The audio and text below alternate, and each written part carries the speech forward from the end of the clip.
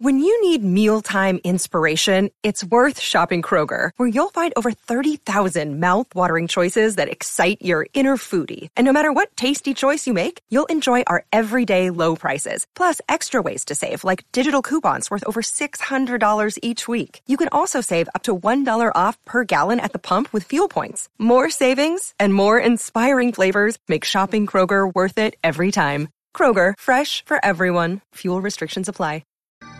It's the day after the Queen's Justice was served, and you guys have some great reactions and some wonderful hot takes and some second takes on what's going on in this episode. There is a lot. We're going to be unpacking this for a few days, I'm sure. So call in with your thoughts, your ideas of the Queen's Justice, Episode 3 of Season 7 of Game of Thrones.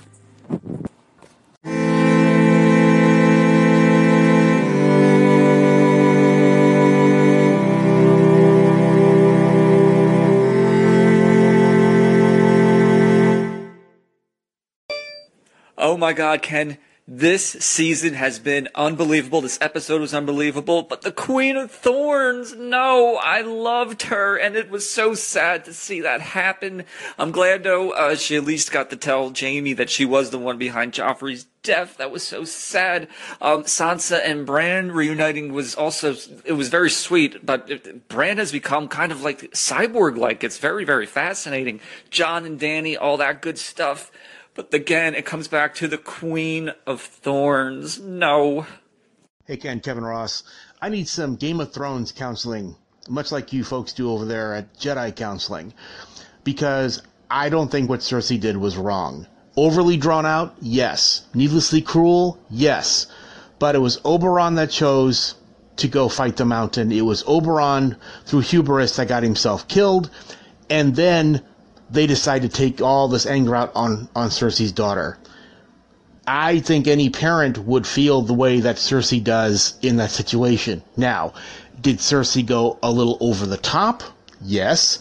Did Cersei, instead of just making a quicker, cleaner death, could have still kissed her, but a quicker, cleaner death? Absolutely. So it's needlessly cruel. But I think it actually is justice. Give me some counseling. I'm concerned. Thanks. Oh, Ken, if I've got one word to describe Episode 3, it is intense. As I mentioned on my reaction on Stardust, the tension was so incredibly high all the way through this episode.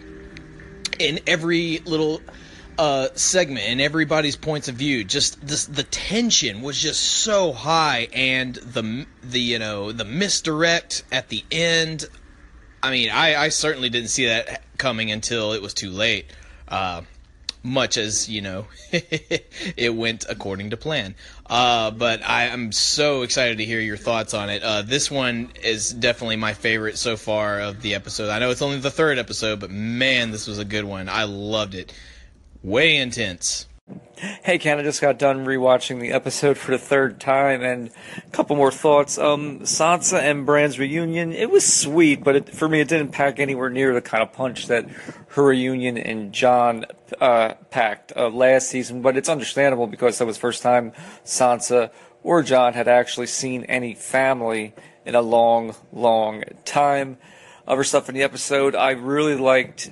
I mean, that scene with Jaime and the Queen of Thorns was just outstanding. I mean, that could actually end up being the best scene of the season. Who knows? But it was that good.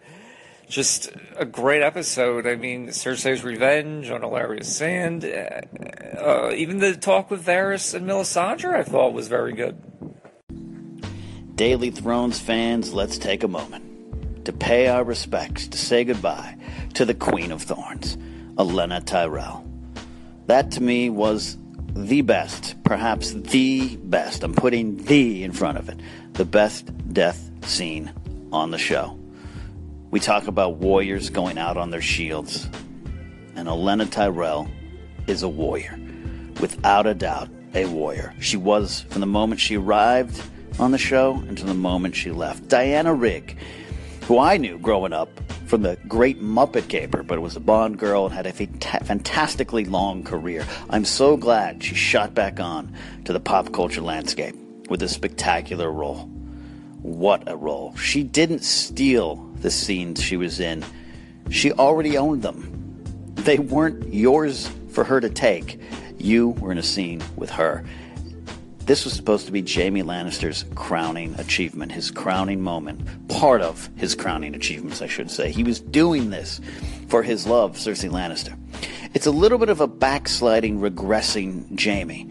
We thought he had grown. We know he has this stuff in him. And I think the fact that he was able to talk Cersei out of these gruesome deaths for Olenna, and just with simple dignity of the poison, speaks a little bit to Jaime's true heart. But it's supposed to be his scene. He's taking Highgarden for his queen.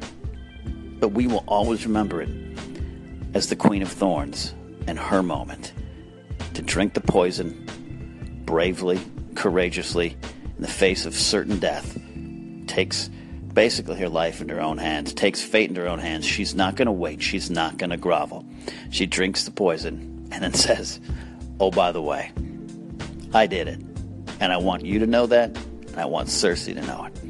It was one of the best exits on the show, and a testament, again, to Diana Rigg. So let's take a moment. I want some calls coming in to tip our hats and to raise our poison-free wine glasses to the Queen of Thorns, one of the best characters in television history, without a doubt.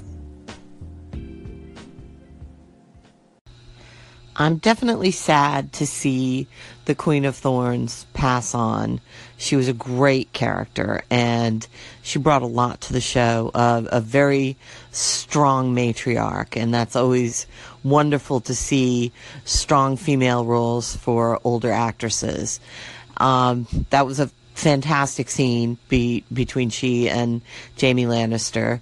I never really liked the Sand Snakes stuff, so the ending of that was appropriate, I suppose. So I was kind of glad to see that, and I'm really looking forward to everything that's coming this season. I love that everything is cycling back into all the kids being together again, and I'm really excited. Hey, Ken, I completely agree with you. The Queen of Thorns, she was amazing. I am so sad to see her go from her very first scene in Season 3 to her final scene last night. She owned every scene. I cannot imagine anyone playing this role but her. I'm going to miss her tremendously. She had such a presence about her. And I agree with you. I think this might be the best death scene in all of Game of Thrones. I love the Golden Crown scene with Viserys, but this might have been even better. Goodbye, Queen of Thorns. I will never forget you.